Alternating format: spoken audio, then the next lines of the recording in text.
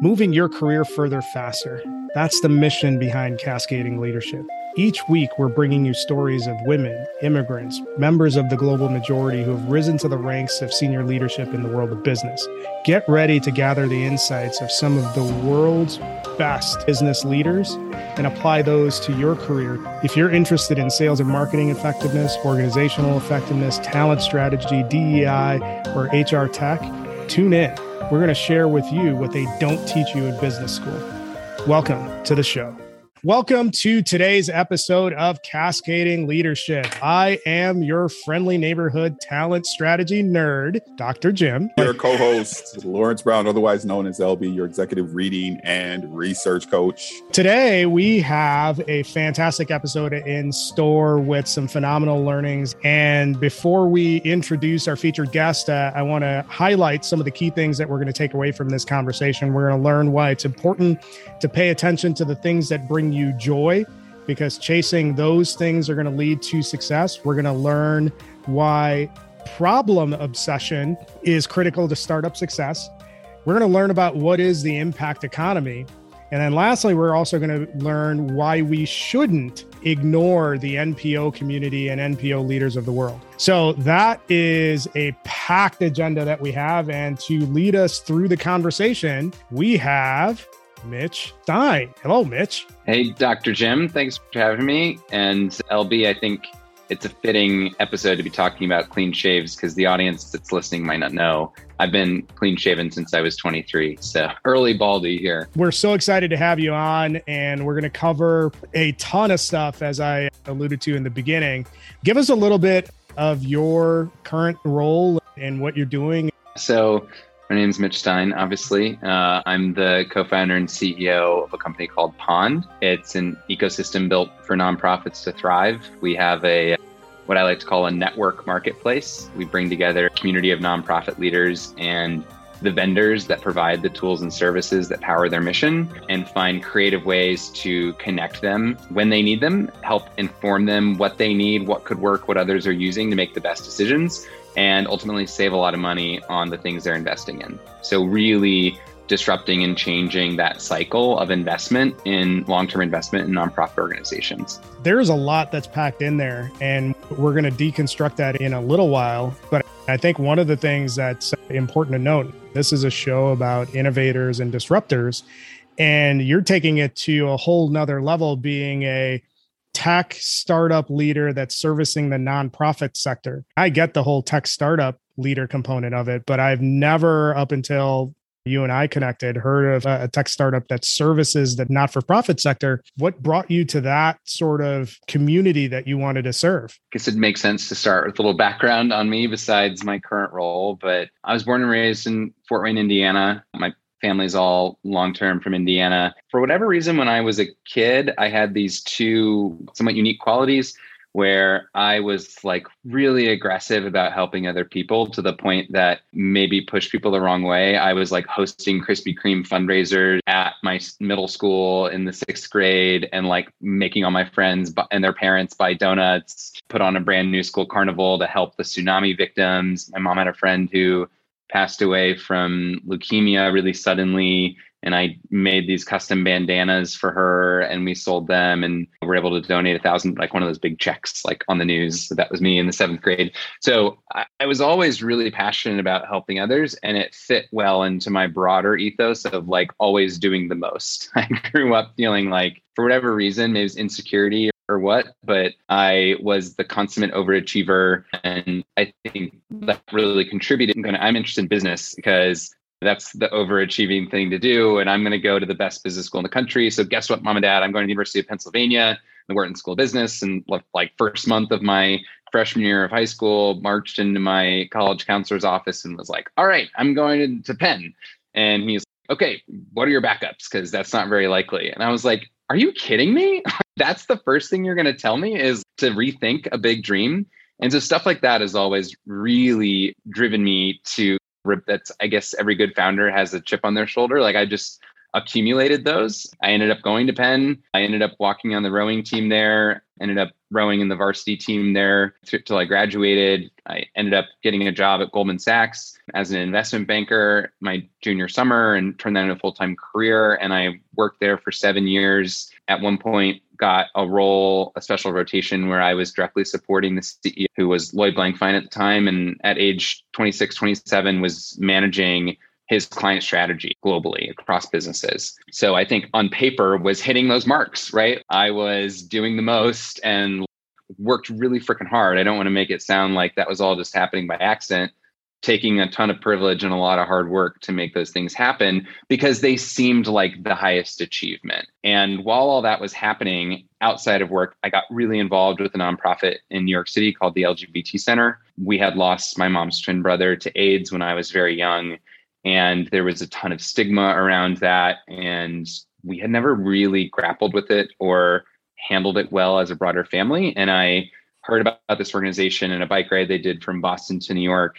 And my dad and I joined together in 2016, not thinking much of it. And it turned into this like massive grassroots effort of 1,000 donors, just the two of us, and raising like over $100,000 a year for the center. And that lit a match in me like I'd never experienced before. Like I always felt like I was striving for a thing because it was a thing to achieve. And I finally felt like I was working on something that was a passion, even though it had nothing to do with my job and nothing that like people maybe traditionally ascribe like a ton of high achieving value to, that I was like raising money for a bike ride. It's like, cool. But that fundamentally changed me. And I started to see skills that I had that I didn't necessarily know about because I was building financial models. And all of a sudden I'm telling stories about my uncle, and I'm starting a weekly email campaign about our bike training and what I'm learning about other people on the ride and the realities of HIV stigma today and the realities of HIV rates in marginalized communities, and sharing that with people. And that storytelling, that marketing ability, that relationship building was where my passion was. And I was gravitating to it so much. I was like, this is where I need to go. I don't know exactly what that means, but that's what shifted to me. And sorry, it was a long-winded answer to your question, but I think that buildup of, I always knew there was something more I could be doing. I couldn't quite put my finger on it. And then I knew I love working in and around causal activities. I don't know what that means for where I'm going to go or what I'm going to do, but it has to be around this. That is a fantastic answer. And there's a lot of areas that I'm curious about. There's two things that I'm really wondering what's underneath that drove you. So talk through this overarching need to serve. Like even when you were a kid, you were seeking out these additional opportunities where you could help, from my perspective, make others feel better. And then there was this other component where it's this drive to excel. I'm curious to understand where that came from. I think on the service point, a lot of that comes from the way I was raised. We didn't necessarily talk about it in these ways at the time. We didn't really have the language, but the amount of privilege I grew up with and like the obligation to pay that forward. And in so many levels, I had loving parents. I was a white person. I got like great education, these things that I wouldn't have had the language to describe at the time. But I always felt this pressure, like you've been given so much. Not only do you need to do a lot, you need to do a lot for others. And I think a lot of that stemmed from both my parents grew up really very poor, effectively in poverty. My dad's dad was a serial entrepreneur today, but a lot of failed businesses, living above the family store in small town Indiana. My mom's dad was a minister. They moved every year or two her entire childhood. And so just neither of them ever had anything. And my dad became a doctor and really, quote unquote, made something of himself and was able to provide for our family and it beyond his wildest dreams from what he grew up with. And I think it reminded me of a lot of friends that I have that are first generation immigrants to the United States, that kind of like pressure from their parents that's not necessarily spoken, sometimes spoken. For me, it was more like, wow, I know how hard my parents have worked and what they've done for us as a family, and I need to pay that forward. I think the push to excel, though, quite differently, like that I never felt pressure at all from my parents to do more. Like they want to make sure I got my homework done, like traditional parent things. But it was never like, why did you get a B on your report card? Like you need to do straight A's. That was entirely self-inflicted. And I think a lot of that was just from knowing at a very young age that I was gay and being in a very conservative part of the country and in a pretty religious family where for me, there was a part of me that was wrong and that was never going to change. And so the best I could do is excel in everything else in my life because there was this one thing that I couldn't fix that was wrong with me. And I think that muscle of like your gut reaction is to overachieve, even though I came out when I was 22, that doesn't go away. Thanks for sharing that. I'm thinking through it and I made a sideways glance when you phrased it in the way that you did, where you're saying, hey, I knew internally that there's this part of me that was air quotes wrong or felt wrong. Man, that is a really interesting mindset. If I know that there are people that are going through that journey now, and I know this isn't the main part of the story that we want to tell, but if there are others that are listening that are going through that same experience and are feeling like they're wrong or they're broken, how would you speed up their efforts to get out of that mindset? What advice would you have to share if somebody is stuck in that mindset? It's a really good question. It's also so personal and individual to everybody.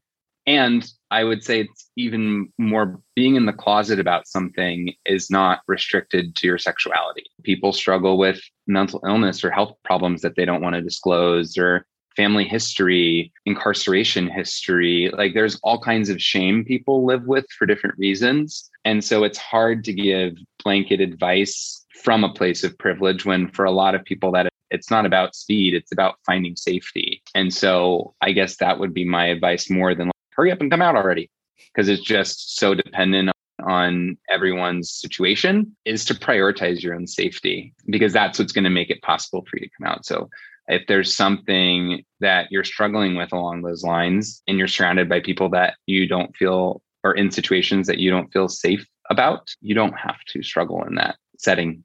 There is opportunity to find safer spaces. It's harder for some people than others. Not everyone has that kind of mobility, but I would just say first and foremost, prioritize your own safety, because a lot of the damage that comes from this, especially in young kids, is just the self-talk, the negative self-talk.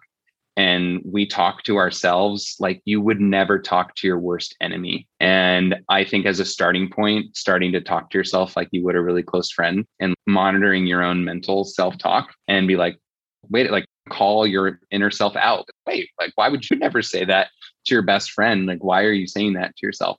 And I think creating some of that safety for yourself will help you recognize the importance of that external safety.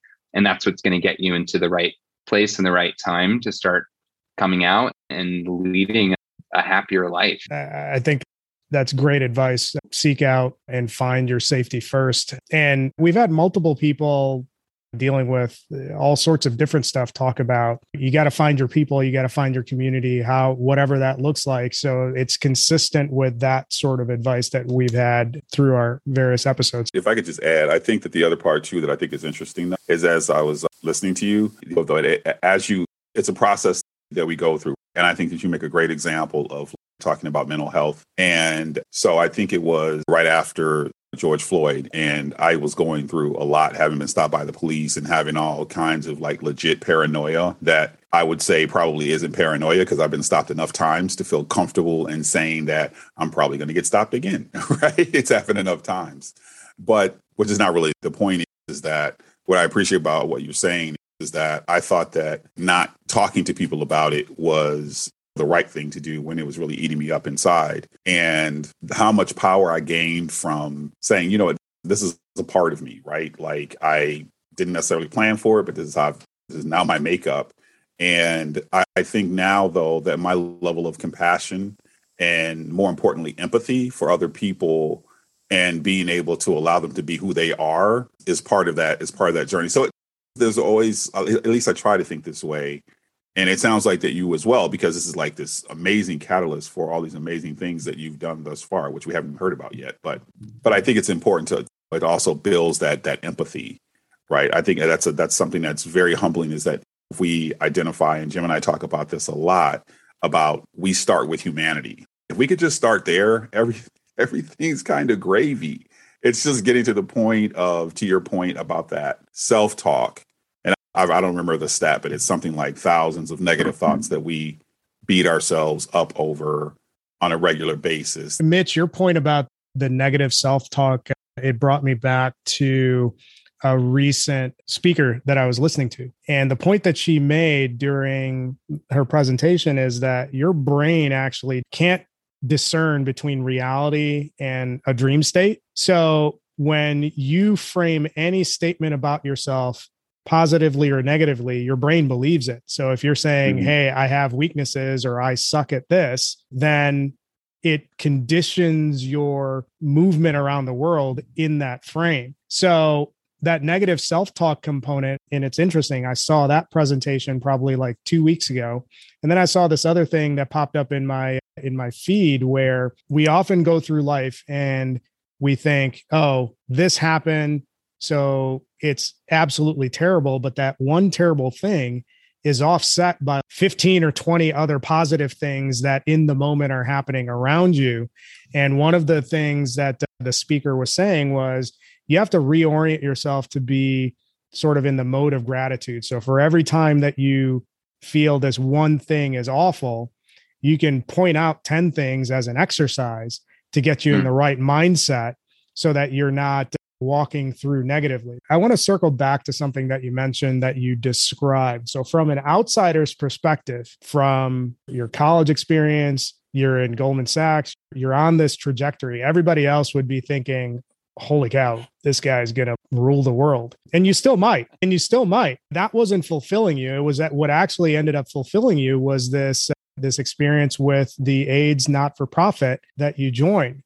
So was there an actual trigger that flipped into the nonprofit world, or was this always, hey, I'm going through the motions and I look like I'm being who I'm supposed to be in terms of what the world expects, but I'm just not happy? What was your mindset? Like with any of those, like you described it as an arc. An arc has like thousands of tiny little turns in it. So it's hard to pinpoint. Like there are definitely some more memorable moments. I think what you described of recognizing a greater passion area, but I don't think a passion for something is enough to necessarily go change what you're doing. I think a few things needed to be true. I needed to have the confidence in myself that I actually could go start and lead something. And I also needed to identify a problem worth solving to disrupt this life that I had and career that I had, to pour into something. Because I knew for me, dabbling was not an option. I am an all or nothing, very extreme person. And so I knew I would have to be all in. And I think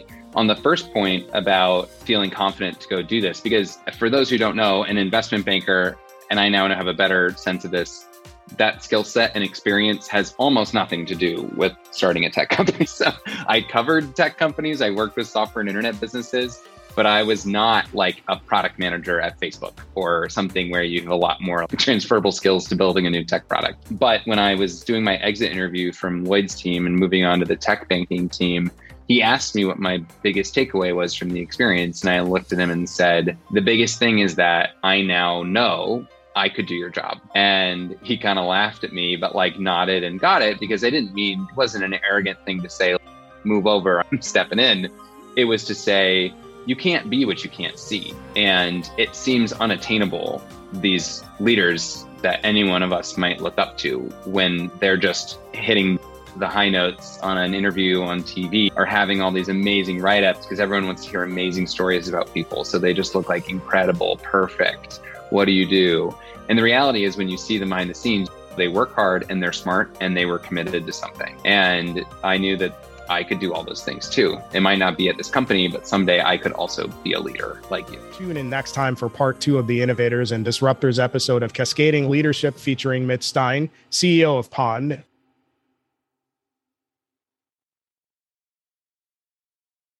Thank you for listening to this episode of Cascading Leadership. We hope you enjoyed the story as much as we did. Make sure you subscribe to our show on your favorite podcast player. Follow us on YouTube, TikTok, LinkedIn, Twitter, and Facebook. Leave us a review. Tell a friend. If you're interested in sponsoring the show, reach out to me at jim@cascadingleadership.com. Tune in next time for another great episode that will help you move your career further faster.